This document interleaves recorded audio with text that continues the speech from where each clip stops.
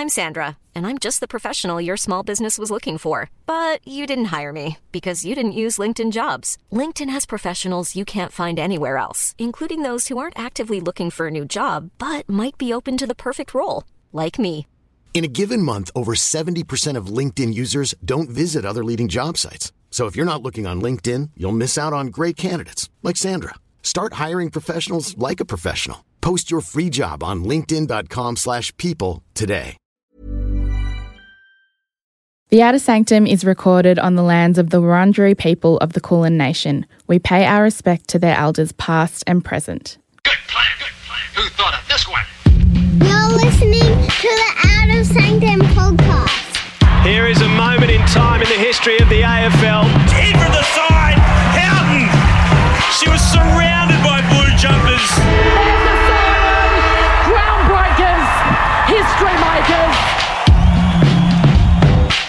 Welcome to the Outer Sanctum for the fifth quarter. My name is Emma Race and I am thrilled today to be joined by Lisa Alexander AM. You would know her as the former coach of the Australian netball team. I know her to be a freedom fighter for equality in sport and a Hawks fan. Lisa, how would you describe yourself? Yeah, that's pretty good, actually. A freedom fighter and a Hawks fan. I'm happy with that. Freedom fighter, yeah, definitely.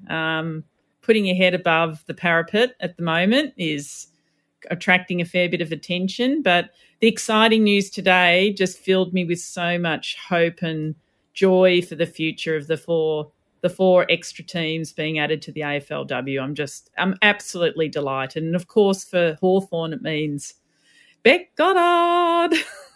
The AFL has just announced that 4 new teams will be admitted into the AFLW at the end of next year. Did you ever think you'd see it? I think I did. I just knew that the weight of numbers would just be too great for the AFL to ignore it. And that's been the case. I think we've put our case really well. Women in sport, particularly the AFLW community, has just said, no, this is not the right thing to keep people out. You need, if you've got 18 men's teams, you have 18 women's teams, and it's terrific.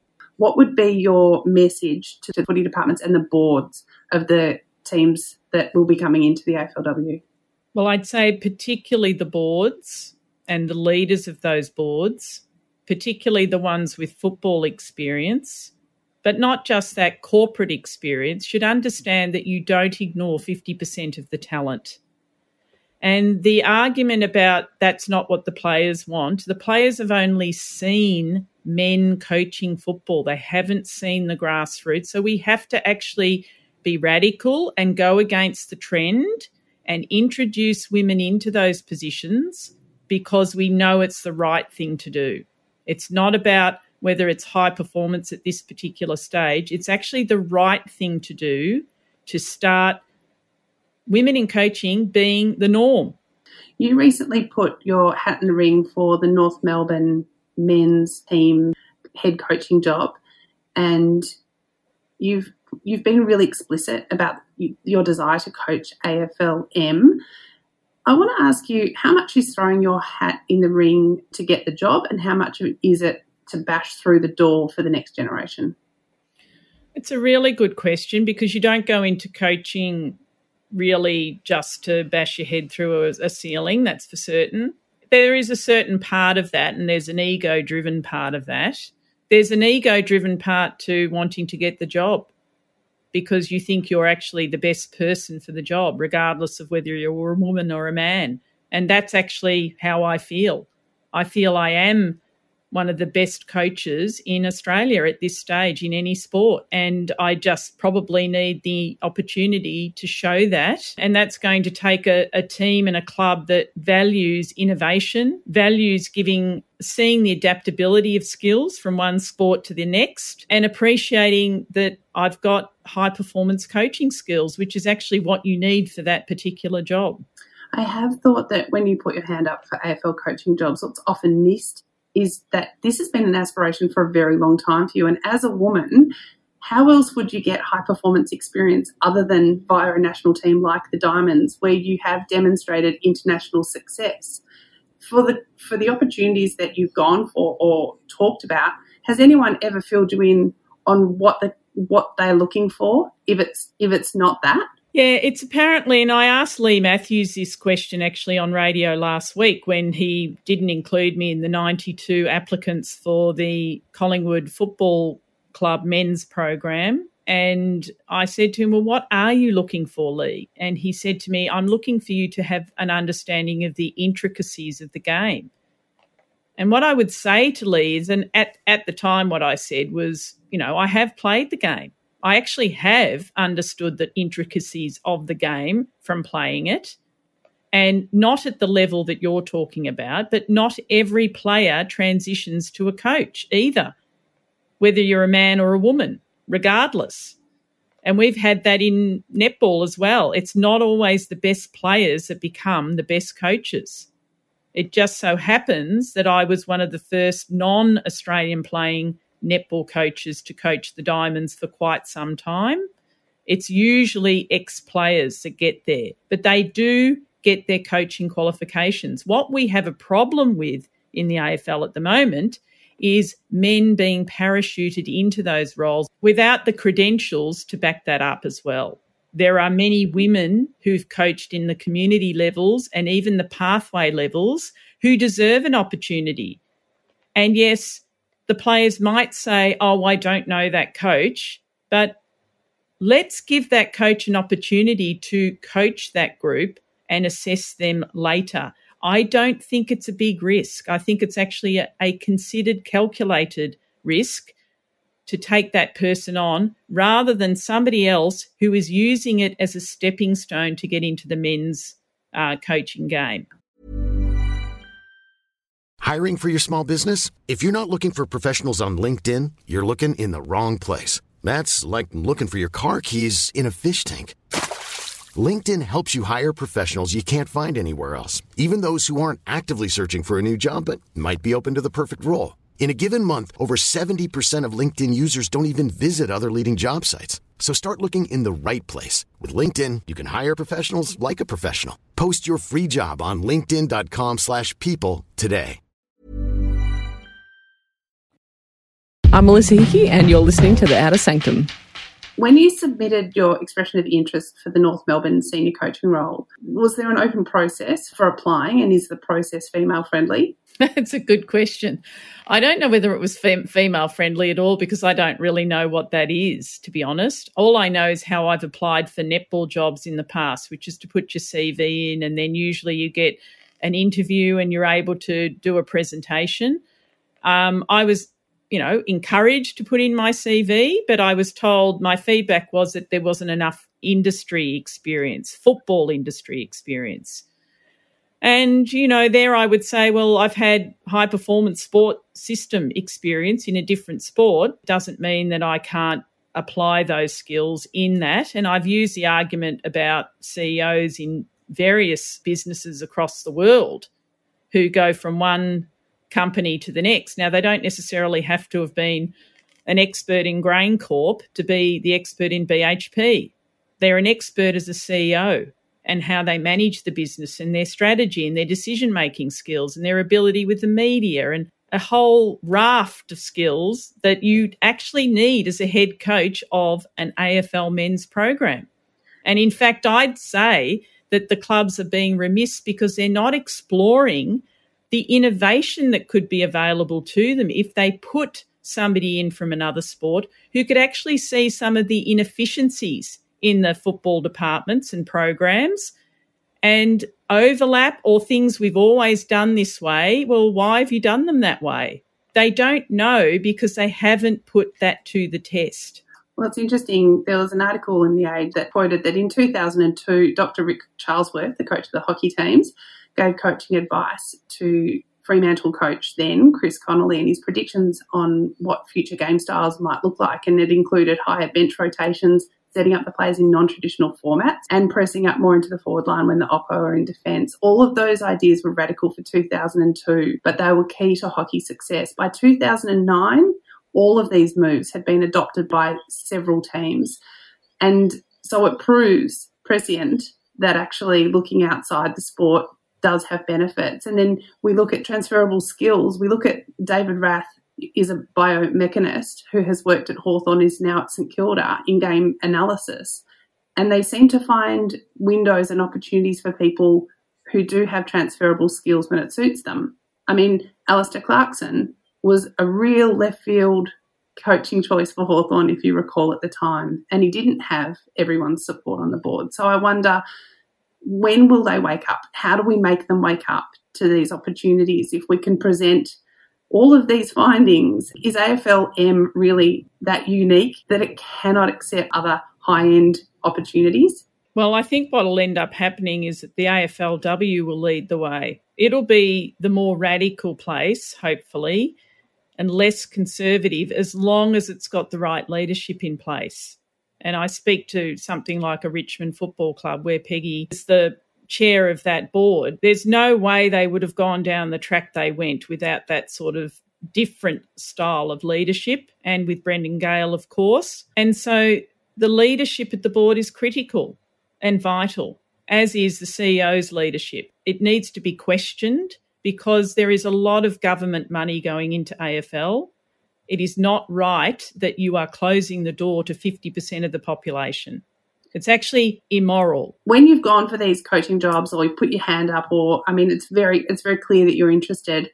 Do other roles get offered to you, like board roles or game analysis roles or supporting coaches?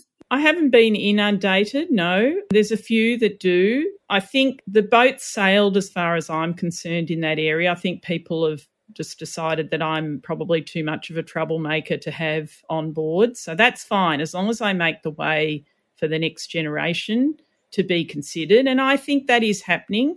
I can see the sports scientists that are now becoming part of football departments who are women, and they are actually asking the questions and they're starting to agitate. There is also within the administrations and boards of football clubs where those questions are starting to be asked. It is happening. It's too slow, in my opinion. We're behind other countries in regard to this, as we are in many other areas. And so what we need to do is ask ourselves, what's the right thing to do or the correct thing to do? Also, stop ignoring your talent. It's a sport. It's a high-performance sport. It's competitive, and you are ignoring 50% of your talent. It's as simple as that. In regard to me, that's the most powerful argument. I will say that unless people see you as a difficult woman, you're probably not doing it right. So I'm going to well, that's the thing. And that's the whole thing. In high-performance sport, if I was a man, I'd be revered because I am difficult, a pain in the backside. I question things because I want excellence. And it's not equated with my gender as much as it is with men.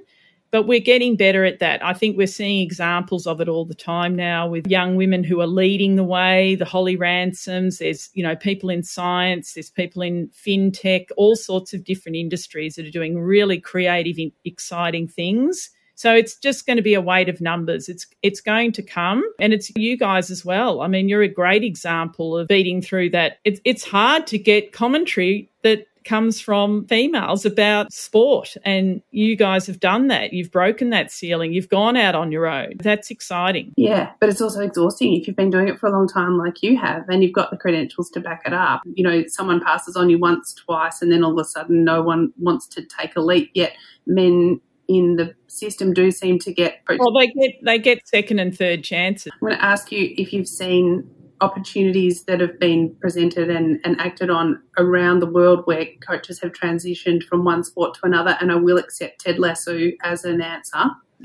Is there any others? Rick Charlesworth is a classic example. He's a cricketer who played hockey. So he could easily, and he did look after the high-performance program for cricket in New Zealand and did a really good job to getting them started on the way that they're absolutely booming over there. So he shows you that it is transferable, and he goes from the men's to the women's program. If Rick can do it, I can do it. I'm not saying I'm as good as Rick, but I certainly have followed a lot of his philosophies. I love him as a coach, the way he is intensely after excellence. Well, so am I. The only difference is that I've got XX and he's XY. I just think Australia misses out. Australian sport is missing out on half of its talent, and that goes for the same for the Olympic sports, where we only had 10% of the coaches at the recent Tokyo Olympics who were women, and it's just not good enough. when you talk about coaching, what is being a coach? Well, you are a performer, and that's what you see on game day. And I remember saying this to a group of netball coaches years ago, and I use Kevin Sheedy as an example, that he has a terrific way of performing his role as a coach. It's not necessarily him as a person, but look, at the end of the day, you come out of that performance anyway. So what I was trying to say was that coaches need to prepare themselves for game day as well as the athletes do, because they've got to give their best on that day. They've got to make all the right decisions. They've got to be well hydrated. They've got to have had sleep, all of those things to lead well. But certainly from my point of view, the role of the coach is to improve the players or athletes at your disposal that you've been put in charge of, that you're in care of. So as a leader, you've got to look after that group to the best of your ability. And I've always said it's person first and athlete second, and it's team first and individual second when you're coaching a team. And that's the hard part, and that's the complexity of team coaching. My final question, why is it important for netball to be in the Olympics? It's a great question. It's so important because at the end of the day, I think there's a lot of people that have said deserving. We're deserving. You don't deserve anything. You earn it. You earn respect. I think netball's earned it in this country to be one of the sports that is put forward by this country's Olympic Committee. It's going to take John Coates to get it over the line. We're going to have to convince him, but he will support it if we put the right arguments to him. And we need advocates like you to put that forward, because I think it is the right thing to do. It's played by 20 million people around the world, here in Australia by at least 2 million if you include the social netballers. So I think really it should be in there. I think it needs to be a gold medal sport for this particular Olympics. Whether it stays there, I don't know. And perhaps the mixed netball and men's netball could be demonstration sports as well, to show the breadth and depth of the sport and how we are inclusive as well.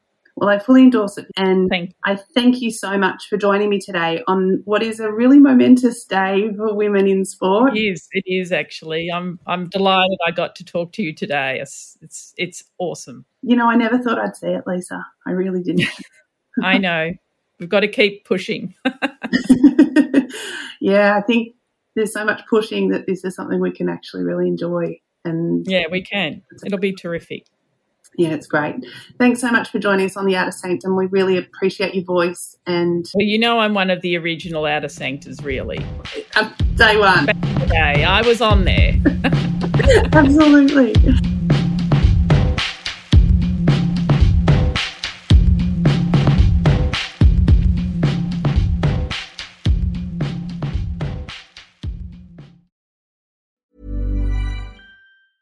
Mom deserves the best, and there's no better place to shop for Mother's Day than Whole Foods Market. They're your destination for unbeatable savings, from premium gifts to show-stopping flowers and irresistible desserts. Start by saving 33% with Prime on all body care and candles. Then get a 15-stem bunch of tulips for just $9.99 each with Prime. Round out Mom's menu with festive rosé, irresistible berry chantilly cake, and more special treats. Come celebrate Mother's Day at Whole Foods Market.